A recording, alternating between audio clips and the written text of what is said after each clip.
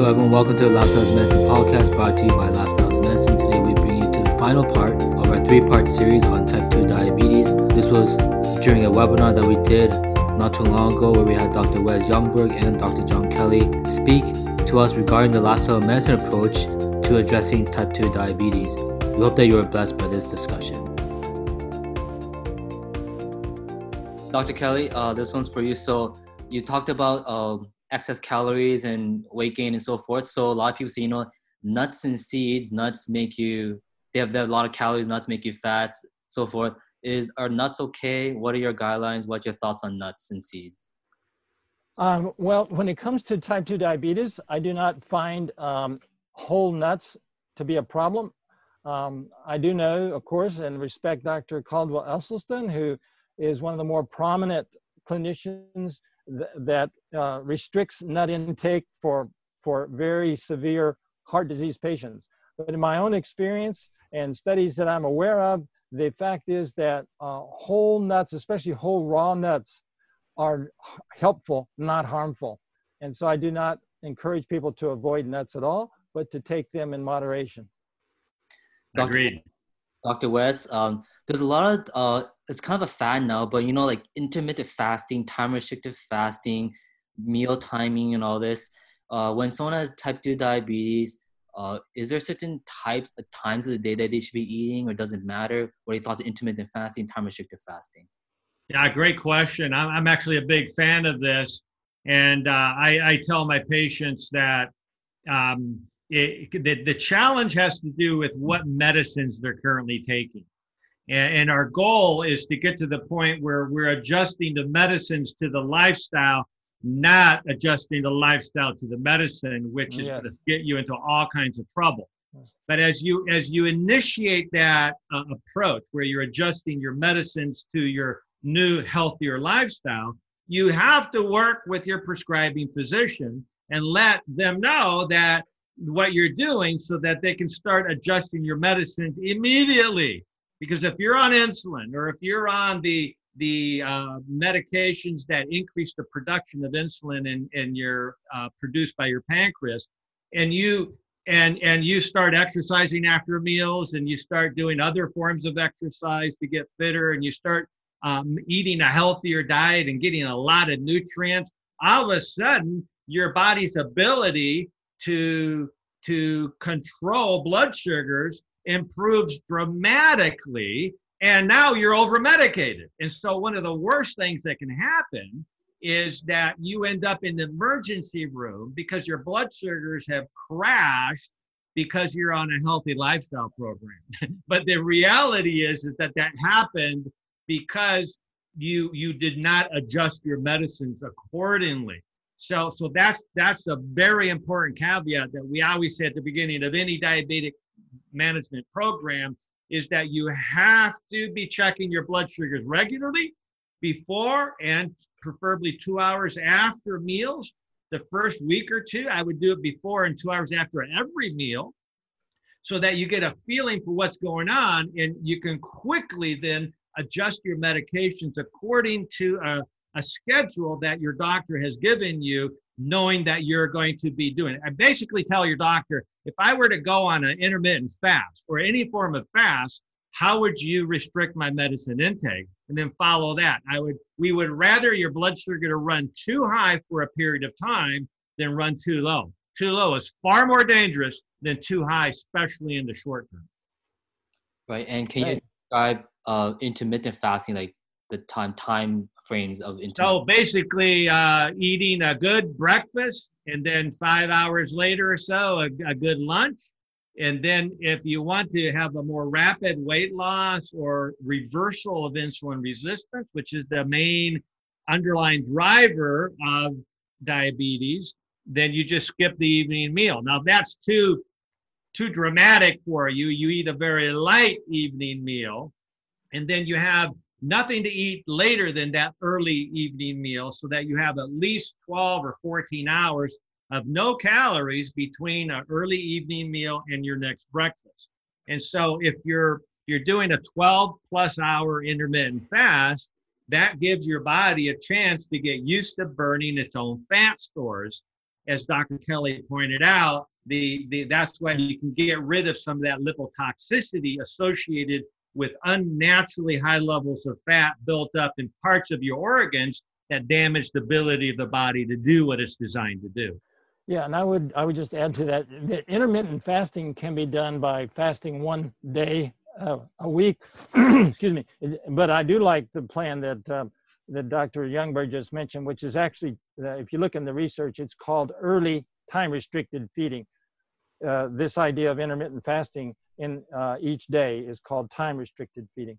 Anyway, I know we're short on time, and there's so much for that could be said. diabetics, you wouldn't want to do a full day of fasting because then that really messes up their, unless they're not on any meds. Correct. If you're on medicines, you're better off setting a time-restricted eating option of that, which most people still refer to as intermittent fasting, even though technically no, thank you for explaining that. That's true. Yeah. I should definitely, it can be harmful if you're on insulin or whatever and you have nothing to eat all day. That's a problem. All right, last few questions here. Dr. John, there's a lot of questions about, like, are there specific plant foods that people should be eating or not? Because you both talk about generally whole foods, plant-based. So we know that means plant foods that are generally less processed. But even amongst fruits and vegetables, like, do you recommend like lower glycemic index? Like, are bananas okay? You know, people ask these types of questions. What are your thoughts? Sure. No, those are good questions. And actually, I don't think we're going to be, I mean, there's individualized aspects to this. So I want to say that right off. If I were a physician, I would certainly want to talk to the patient before answering the specific question for them. But overall, in general, diabetics have been taught to be way too afraid of food. That's, you know, it's not the food. But when I have had diabetics that are the most difficult to control, like Dr. Youngberg was saying, that maybe their pancreas has gotten weak and they can't produce as much endogenous insulin, etc. But I have patients all the time that say, but I will do whatever it takes to get off of medicine. And if they really are honest, then with that, I put them on the intermittent fasting he was talking about. So we're skipping suppers. And what I use for meals is what I've come to call leaf, stem, and flower. Okay, so we're going to give them veggies instead of fruits, for the majority of their diet. And we're going to give it to them like cruciferous vegetables, the leaf, stem, and fruit. So we're going to have the broccoli, we're going to have cauliflower, we're going to have greens like kale and other kinds of things. And cooked or raw is fine, and with some flavoring. But the bottom, where I'm headed is, this is only during this period of time that we're getting their metabolism back to more normal. You do not have to eat like that for the rest of your life. You just have to, it's a therapeutic diet. And I have all the time people that start this way, they get their sugars under control, they get off their medicines, and then they start to eat a more normal whole food plant diet. Okay, good. So, great. You know, Dr. Wes Youngberg, I want to show you something here. This is the Canadian Food Guide that's just released. As you can see, it's pretty good, but they still recommend kind of moderate use of animal foods. So what if someone says to you, you know, everything in moderation, just very quickly, could you comment on that? Just everything in moderation, why you have to go quote unquote extreme? Well, you know, it's remember, food is politics, right? So it's been said that it's easier to change somebody's religion than it is to change their diet. And so in any organization, whether it's a nonprofit organization or a government organization or a government itself, there's always politics, and you're never going to get a recommendation that is not watered down in terms of the science. There's always going to be compromise from any recommendation or any consensus development statement.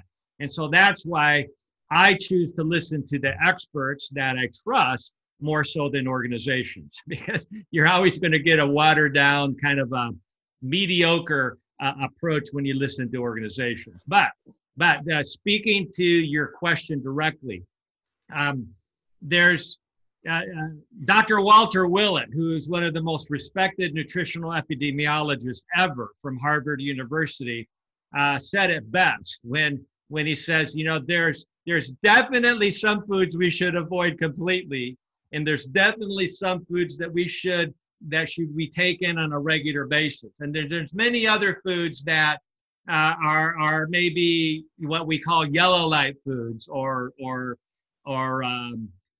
secondary, second class foods. And so in our programs and in the book Goodbye Diabetes, we outline the green light foods, which means have at it, enjoy it, eat as much as you want of those. And then the yellow light foods are, you got to be a little bit more cautious. Those are okay to incorporate, but you have to, those are the foods that you eat in moderation. And then the red light foods are the ones that, no, you stop, you just completely avoid those. So also known as first, second, third class foods. So do you want to have first class health or do you want to have third class health? So it's, these are really our choices. I never force anything on anybody because I believe that each person is the chairman or the chairwoman of their own health. Nobody else should have control over what we do for our health. No one. Okay, that's our decision, but we need to accept the consequences of our choices and not force other people to pay for those consequences, right? Because it's on us. So when people say it's too hard, like we see on the screen, okay, it's too hard to change my diet. Well, yeah, nothing is easy, right? But is that harder than going through the complications of COVID-19? Is that harder than having a heart attack or a stroke? Is that harder than having your leg amputated? Is it harder than going blind or having all the complications associated with diabetes? Absolutely not. It's relatively easy to do this if, where there's a will, there's a way. And so I just encourage everybody listening to say, no, it's not too hard. Okay. It's a willingness to put ourselves out there and make choices and learn about how to do this. And so I applaud you, Dr. Cho, and your organization there in Toronto, and for fellow Canadians and people all over the world watching, that this information is doable. It's not too hard, okay? Especially if you decide it's not going to get you down. Great. And for those who are wondering why he brought up COVID-19 at the start, we talked about how they're finding that those who have diabetes, hypertension, other chronic diseases have a greater risk of getting severe forms or severe illness from COVID-19. And just to comment, I guess everyone draws a line somewhere, right? No one actually believes in everything in moderation. Dr. Kelly, just one last question before we close off here. There's a question about juicing. Do you think juicing is good? How much? When? What's your thoughts? Very quickly. Yes. That's a really great question. And bottom line is, keep in mind that juicing usually refers to a refined product. You take a whole food and you put it through a juicer and you end up with pulp comes out one place and juice another place. We call it a smoothie if it's got everything, the whole thing. So I don't actually recommend juicing or juices. I recommend the entire food. So smoothie would be a more appropriate way to do this. I have definitely found that you can make green smoothies and they can be a very effective way to help you change your diet. So if that's something that someone likes and they make them in such a way that it's a whole food, yes, I think it works well, can work well. Great, thank you. And just to close off, so Dr. Wes already addressed the question on the screen. Dr. Kelly, you're also a clinician. You're not just a researcher. You've seen many, many patients. Someone's listening to this saying, whole foods, plant-based, cutting out meat, dairy. This sounds really too hard. I'm pretty sure you have had patients who've had this concern. Can you, what would you say to that? Someone's listening to this saying, this sounds really hard. Well, Wes, let me, I'm going to be brief. Let me go first and then you can finish. Oh, I already did it. Go for it. But anyway, I just want to say that of course, we have this all the time. And I work with, there are people who say, Dr. John, I've tried this before. I've tried many times and it just won't work. And so I spend time with them trying to encourage them. Will you give this a trial? Will you give me 2 weeks? If you give me 2 weeks, then evaluate. Is this going to work for me or not? And so what I do then is I help them to see that, number one, what they're doing with their lifestyle change is changing the switches on their genes. We can literally change one cell into another cell, as I'm sure you know, Dr. Cho and Dr. Youngberg, maybe not all of our audience, but we now are able to take a fibroblast and change the gene switches and turn it into a functioning heart cell. It's been done in mice. That's how powerful, I'm telling you this because that's how powerful changing switches is. And the most powerful modulator or change agent for gene switches is diet. I can change more gene switches more rapidly by changing my diet than anything. So why am I talking about this? The person was saying it was hard because when you understand the power of lifestyle, it becomes a lot less of a problem. If you think of it, oh, I'm going to have to fast, I'm going to have to give up this. No, it's not about giving up. It's about actually turning on the switches that will give you good health. And it's a very different way of looking at it. The other thing I say about sounding too hard is I tell them about this study that was published in Diabetologia 2 or 3 years ago. Maybe it was 4 or 5. But anyway, the Taylor Group from the United Kingdom published a study showing that they reversed the triacylglycerols in the liver and in the pancreas within just a matter of a week or two. And the insulin response of the pancreas normalized in 4 weeks. When they then started getting people calling and asking them, can I put myself on this diet? They published a study showing almost 100 people who had put themselves on a very low energy diet to reverse their diabetes. And the interesting thing was this, they asked them about working with their doctor. About 1/3 of them, their doctor worked with them to change their medicines and whatever. 1/3 didn't tell their doctor that they were doing it. And the other third, the doctor told them, oh my goodness, don't do that. So my point is, it may sound too hard. I'm glad that word is in there, sound. It sounds hard, but it's actually very easy. And the studies show that when you see results, when you see the reversal of your disease and you feel better than you ever have, it seems easy to you. And let me just add to that, if you're checking your blood sugars both before each meal and 2 hours after the beginning of that meal, and you're looking at the impact of the change of diet, start with the first 2 days not changing your diet, see what happens. Most people never know how high their blood sugar goes after a meal. It's true. So they see, oh my goodness, my blood sugar is over 300 or 2-3 times higher than it should be. And then they start checking it after they implement the meal changes, the exercise after the meal changes. And all of a sudden now they're convinced because they see the power associated with these relatively simple strategies. Thank you so much. So thank you, Dr. West and Dr. Kelly, for your input, your insight on nutrition. I know that due to time, we couldn't address other aspects of diabetes care like exercise and so forth. We'll probably address those in future lectures. Just to remind everyone that you can also follow Dr. West and Dr. Kelly on different platforms. Of course, we had talked about Dr. West's book, Goodbye Diabetes, and he also has a program that's online called Diabetes Undone. I highly recommend it. Also, there's a website called audioverse.org where you can listen to Dr. West and Dr. Kelly's talks if you search on there. I'm pretty sure you're also on YouTube as well. Also, just want to thank the organizations that put this on, Pathways of Whole Lifestyle Medicine Clinic, Lifestyle is Medicine, and of course, the Downsview Seventh Adventist Church.